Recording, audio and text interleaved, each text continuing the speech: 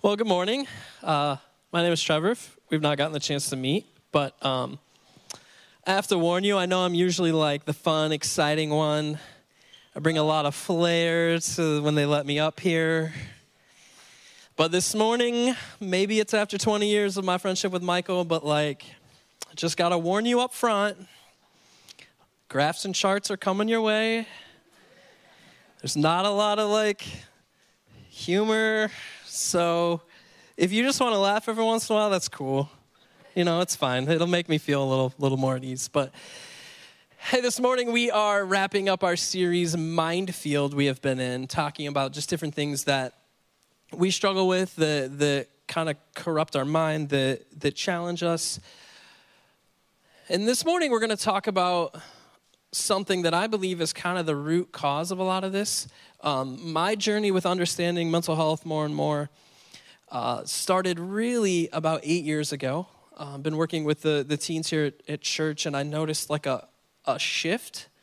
And I thought maybe it was just the students that we had. And then time goes on, and I'm like, well, it's every student that we have, and it gets worse over time. And so it really opened my mind up to understanding this is something I need to start to understand better, that I really need to dive into. And in a lot of the research I've done, the things I've read, the things I keep coming back to, the underlying cause, maybe the biggest issue that is driving a lot of the things that we are seeing is loneliness.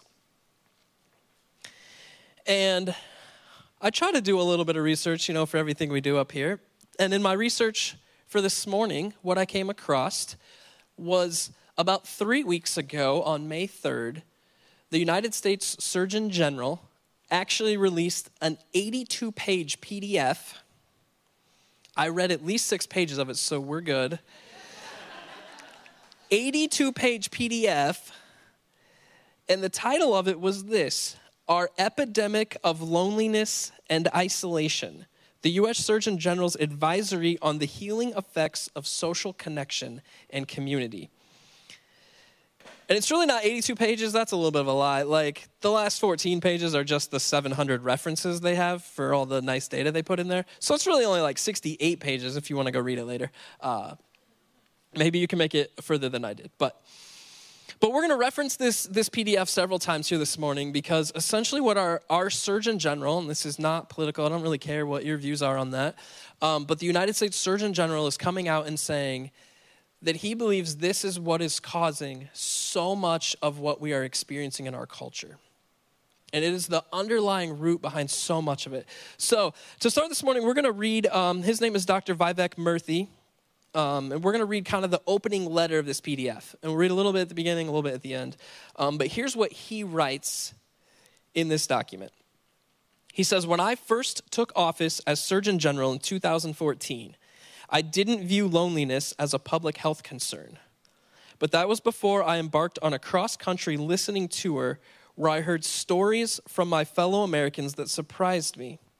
People began to tell me they felt isolated, invisible, and insignificant. Even when they couldn't put their finger on the word lonely, and this is something I would say in my time working with teenagers, they don't always know. Loneliness isn't always the word they would use, but oftentimes it's what's driving a lot of what they're feeling. And so he says, even though they wouldn't use the word lonely, time and time again, people of all ages and socioeconomic backgrounds from every corner of the country would tell me, I have to shoulder all of life's burdens by myself, or if I disappear tomorrow, no one will even notice. It was a light bulb moment for me. Social disconnection was far more common than I had realized.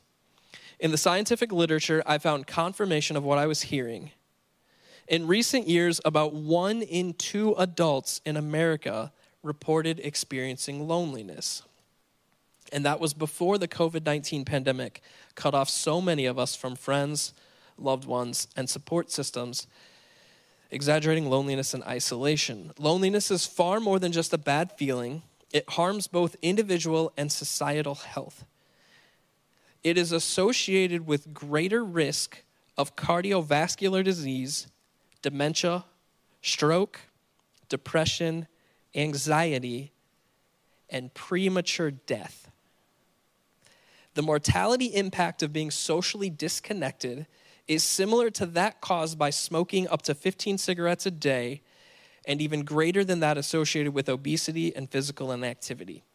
They believe the data is suggesting loneliness is killing more people than smoking, obesity, and physical inactivity. The harmful consequences of a society that lacks social connection can be felt in our schools, workplaces, civic organizations, where performance, productivity, and engagement are diminished. Given the profound consequences of loneliness and isolation, we have an opportunity and an obligation to make the same investment in addressing social connection that we have made in addressing tobacco use, obesity, and the addiction crisis.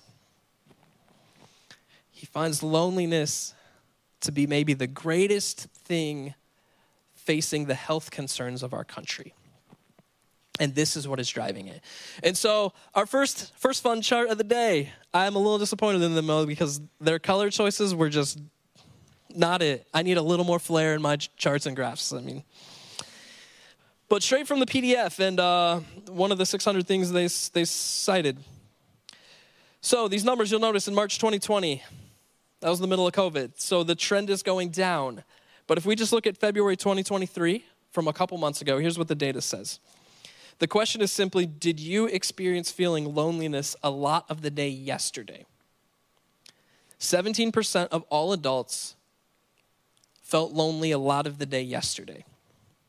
I like to round a little bit. That's roughly 1 in 5. It's a little bit higher than 1 in 5, but 1 in 5 adults felt lonely a lot of the day yesterday. If we go down to our 18 to 29-year-olds, 1 in 4 felt lonely a lot of the day yesterday. And it's probably not the same people experiencing it every day. These numbers to me are really, really high. Age 65 plus, 13% felt lonely a lot of the day yesterday. And as I've studied this the last several years, this is the thing that has always confused me about loneliness, is that somehow there's an inverse connection to how old you are, that the younger you are, the lonelier you feel, and the older you are, the less lonely you feel. And it's pretty consistent all throughout the age groups. Our loneliest age group, teenagers. Our second loneliest age group, 20-year-olds. Third loneliest, 30-year-olds. And I've never been fully able to wrap my mind around it other than just over time we've lost the ability, the understanding, the importance of deep connections. And I think a lot of our younger people have very shallow connections or no connections, which is driving this. They estimate that it's costing Medicare roughly $7 billion in excess medical expenses every year. Loneliness. Because of what it is doing to our health. And so this goes beyond just like, this is something we need to talk about. Like, I hope you understand that it is something we need to talk about, but this is legitimately a health concern, a health crisis. What loneliness is causing in our people. It is not just causing depression, anxiety. It is causing those things. But in addition to that, it's killing more people than smoking, obesity, and physical inactivity. Like, it is having severe consequences on us as people. And so when we look at the Bible, there's not like this, nice story we can pull out and be like, hey, here's the answer. But to me, if we look at verses in the Bible, this concept of us needing people is woven through the entire Bible. We could pull out verse after verse after verse, and I'm going to rapid fire a few at you, that kind of illustrate just how we were designed and created and so desperately need connections with people. So I believe it's the first thing that God ever dealt with in the Bible. In Genesis chapter 2 at creation, right? We know God created. It goes on, Genesis 2:18. Then the Lord God said, it is not good for the man to be alone. I will make a helper who is just right for him. And I know this verse gets used a lot for marriages, for weddings, for dating. But I believe deeper than that is God just saying very simply, I created one human and it wasn't good for that human to be alone. So we have more humans. God from creation, designed and wove it into us that we need people. It is not good for us to be alone. And I know some of you are introverted, and I don't understand that world at all. I'm sorry. But some of you do need some isolation time, and I fully understand that. But you also always need deep connections with people to be the best version of yourself. In Proverbs just a collection of wise sayings, so you don't really try to want to read it all the way through. But in Proverbs 27:17, the verse simply says, as iron sharpens iron, so a friend sharpens a friend. To be the best versions of ourselves, we need to be surrounded by quality people who make us better. We will not achieve the best versions of ourselves alone, which again just illustrates that God designed us to need connection with people. Galatians 6:2, one of Paul's writings, he says this, share each other's burdens and in the same way obey the law of Christ, or you fulfill the law of Christ.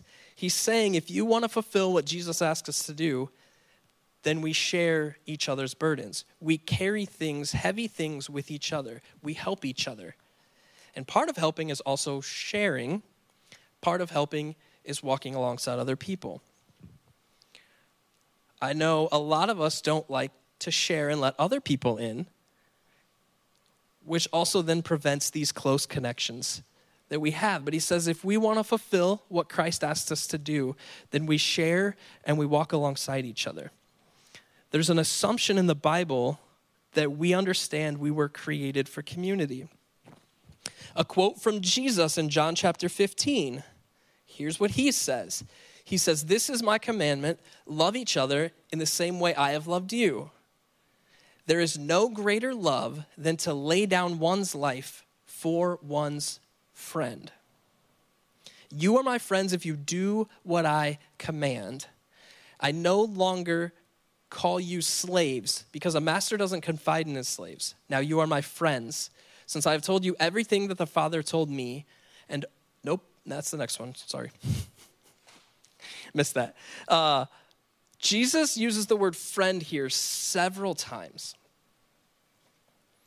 And the first thing he says is that the greatest love that we have is to lay down one's life for a friend.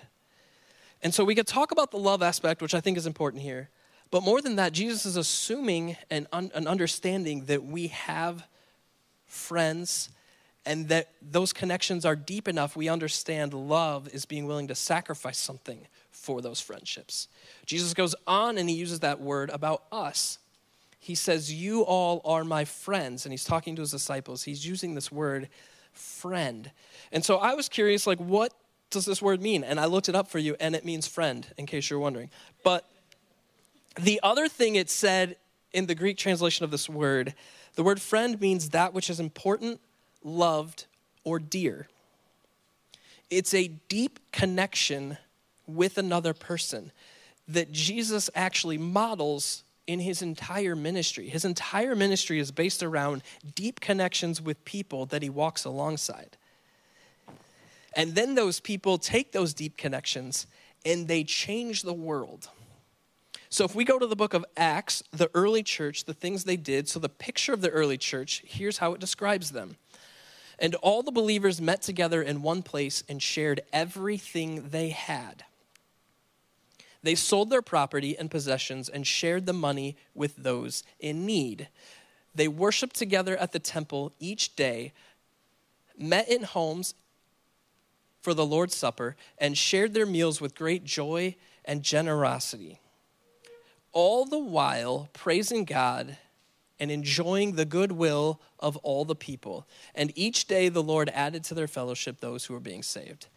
When we look at this picture of the early church, and I know some people are like, we should get back to Acts chapter 2.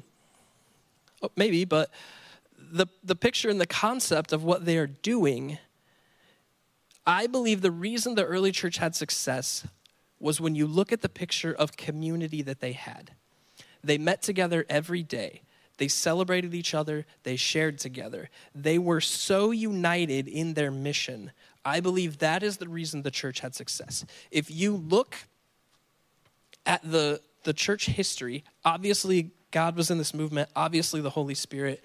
Obviously, they had a very compelling message that they really believed. But the church exploded to become a movement all over the Roman Empire, and it did it very, very quickly because these people were so united and committed. They were encouraging each other, empowering each other to be the best versions of themselves. They needed the best relationships with quality people to make each other better.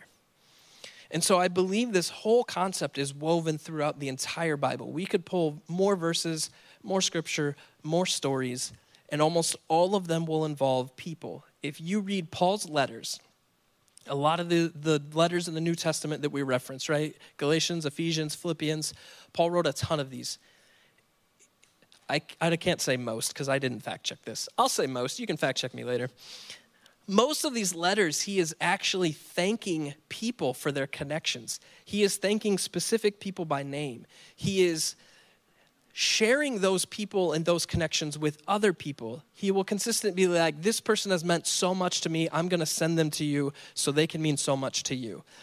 And we get a picture, he is never traveling alone. This guy who wrote so much of the New Testament, who did so much, and what he points it back to in his letters is those connections he had with people who kept him going, who made him better.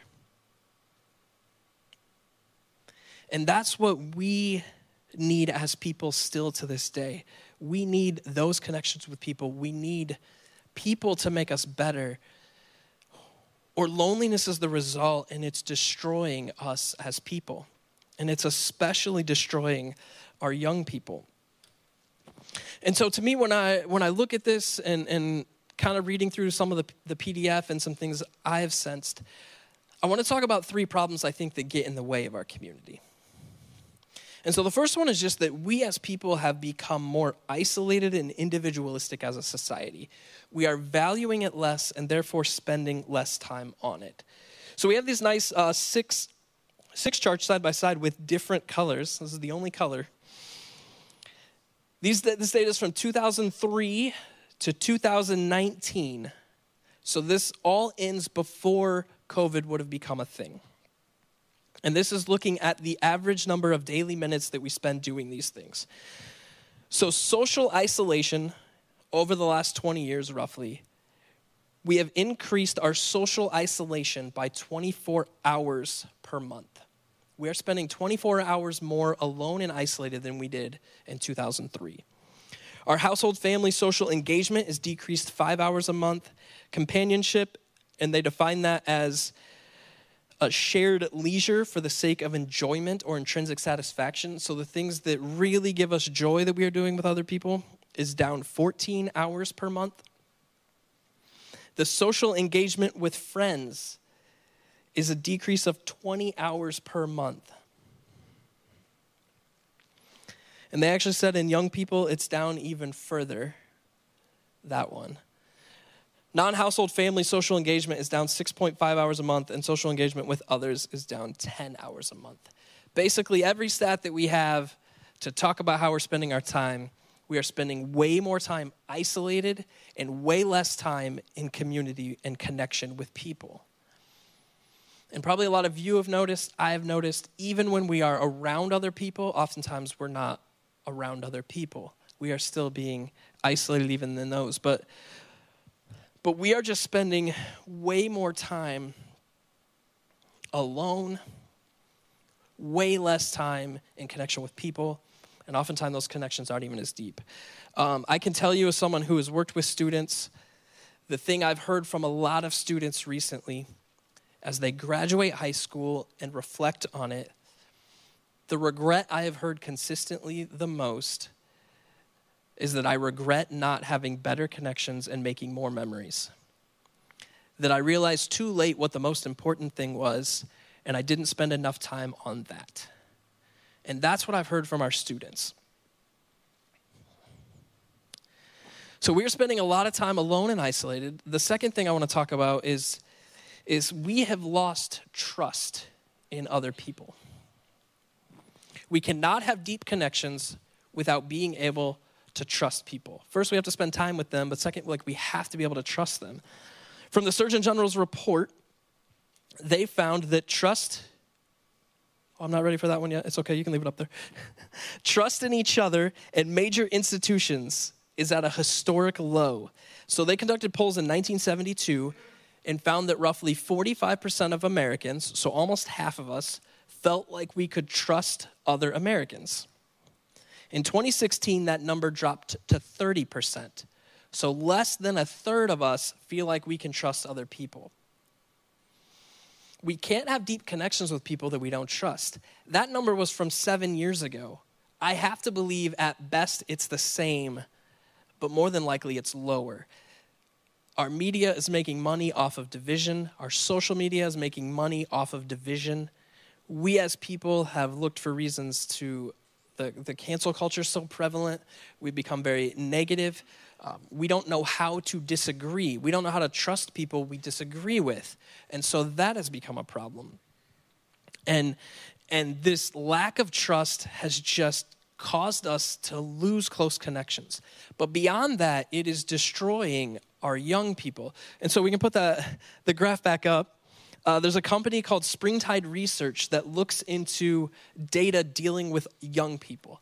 And what they have found is there is a radical difference with how many, in your mood, based on how many trusted adults you have in your life. So this is for 13 to 25-year-olds. And they did the breakdown. It's a nice gradual change between 0 to 5. But just to show you kind of the extremes, I pulled this picture. 13 to 25-year-olds that have 0 trusted adults, 62% of them feel completely alone. 70% of if no one understands them. And 73% of them are stressed and overwhelmed. If they have 5+ trusted adults, those numbers drop so dramatically. Only 9% of them feel alone. 21% feel left out. They're still stressed and overwhelmed, probably for some other reasons. But we need trusted adults. As young people, they need trusted adults. And when we can't trust each other, we maybe don't even trust, the people in this room. We don't trust people in our schools. A lot of our young people, I think, that leads to confusion of who do I trust? Who can I trust? People are disagreeing, and we can't trust people who disagree because we don't know how to have healthy conversations, healthy conflict, healthy disagreements. And so it is destroying our young people when they don't have adults they feel like they can trust. And I believe that culture starts with us as adults not knowing how to trust each other. We're afraid of what someone might do or say. We are trying to protect and insulate. But what that's doing is causing them to feel completely alone. And so I hurt for our teenagers and in this culture. And so that's one of the questions, right, is how do we learn to trust each other? How do we learn to get along? Do you know the last thing Jesus prayed for in the garden before he was arrested was unity among Christians? And I never understood that until recently when I've started realizing how, what's the opposite of unity? Disconnected? I don't know. Disunity. How much we've lost that and how much we just don't have trust in other people. And we're afraid of what they might do or say, which leads to us feeling alone and having worse connections with people. The third thing I think that really, really gets in the way is just very simply technology. And I don't have a nice graph for you. I don't feel like I probably need one. I've sensed this in my own life really, really badly. And I feel like I used to be okay with it. Then COVID hit. And I spent a lot of time at home, got really addicted to my phone. And now, it's really, really hard for me to stay present with people. Maybe that's you, maybe it's not. But I really, really struggle to stay present. It's really easy to pull my phone out. There's always something on TV, always technology playing that doesn't keep me as present with people to develop these deeper connections. And I can tell you from what I've seen in our young people, it's to an extreme with them. And in our small groups right now, been really trying to encourage kids to turn phones off and to put them away. And I don't blame them for this, but We can turn our phones off, and within 90 seconds, someone, without even realizing it, will have their phone back out and laughing at something. And then I remind them, they're like, okay. We can put phones across the room, and somehow a kid will wander over there, bring it back, and honestly, they won't even have realized it's happened. But we don't know how to have the same type of in-person connections that we used to. We are spending less time, we are less trusting, and we don't know how to be nearly as present before technology kind of got in the way of that. And so for us, like we're culturally seeing a shift, but we as people have shifted away from who we were naturally supposed to be. And so as we've lost these great connections, we are losing who God literally designed us to be. The other piece of this, I talked a couple weeks ago about how we are reflections of God. When Piper and I were up here, we are the city on a hill, right? God made us in his image, which means one of our best views of God is actually our connections with other people. Our deep connections with people give us a picture of who God is. So we also we feel worse, but we have a worse view of who God is when we are lonely and isolated. The Surgeon General closed his letter, and here's what he wrote for two of the final paragraphs. He said this: "We are called to build a movement to mend the social fabric of our nation. It will take all of us, individuals and families, schools and workplaces, healthcare and public health systems, technology companies, governments, faith organizations, and communities working together to destigmatize loneliness and change our cultural and policy responses to it. It will require reimagining the structures, policies, and programs that shape a community to best support the development of healthy relationships.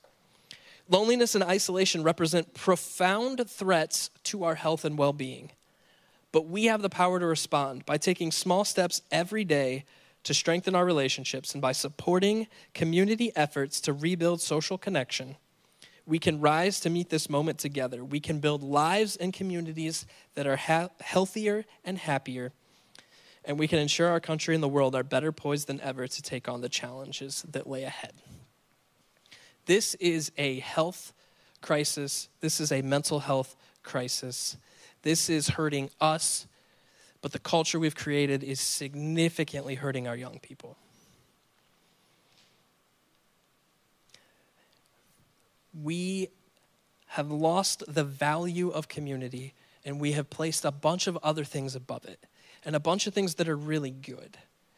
But I think the question we all need to assess is, for you, are you valuing community? Jesus summed up the whole Bible, and the two most important things Jesus said, he said, love God and love your neighbor as yourself. Which means if we look at what Jesus is saying, the two most important things we can have and do are our connection and love with God and our connection and love with other people. Which means above anything else in our life, that's the two things that should be the priority. Some of us are just too busy to have connections with people, and we need to remove things away. Some of us are too driven, and we need to spend less time at work or create spaces. Some of us maybe need to turn technology off to reconnect with our family or our friends.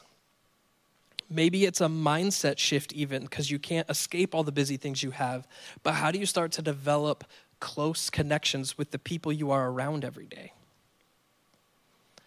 And it is putting ourselves out there. It's challenging culture for the sake of needing to challenge culture. Maybe it's being here more consistently and connections with people in this room. But we have to learn to trust the people in this room, the people that we are doing life with. And that comes through spending time with them, being willing to disagree. We will not find people who just are exact copies of us, but that's honestly not good for us anyway. We make each other better by disagreeing, by being open-minded, by listening, by understanding. But we all need trusted people, trusted connections in our lives. We need to figure out spaces to put more of that back in and remove some of these other things or shift our mindset. But the other side of this coin, is kind of this question that none of us really want to ask. But the question is, have we caused someone else to be lonely? Do we have enough space in our lives to invite people in who look different than us, who need connection?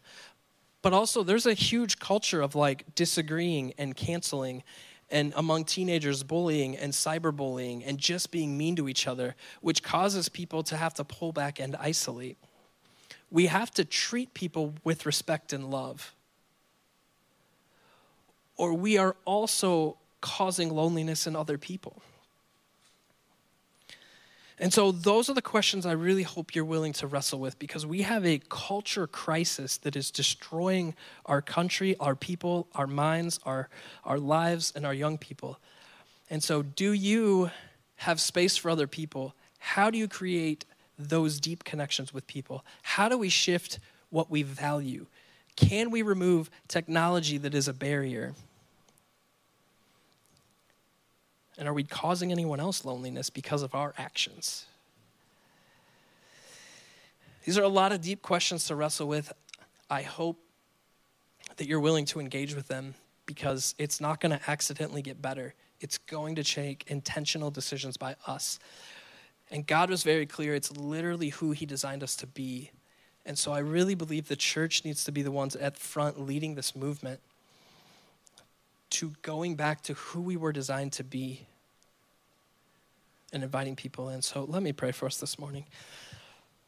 God, I thank you for who you are. God, I thank you for how you designed us. But I pray that we as people can get back to who you designed us to be, that we can get back to those deep connections. God, if we are lonely, I pray that you give us people around us. I pray that you send people. I pray that you give us boldness to step out to make connections. God, if this isn't something we wrestle with, I pray that we can help teach our young people how to do it better. I pray that we can include other people in our circles so that we can help to start fix this and move back to the nation and people you want us to be, God. Amen.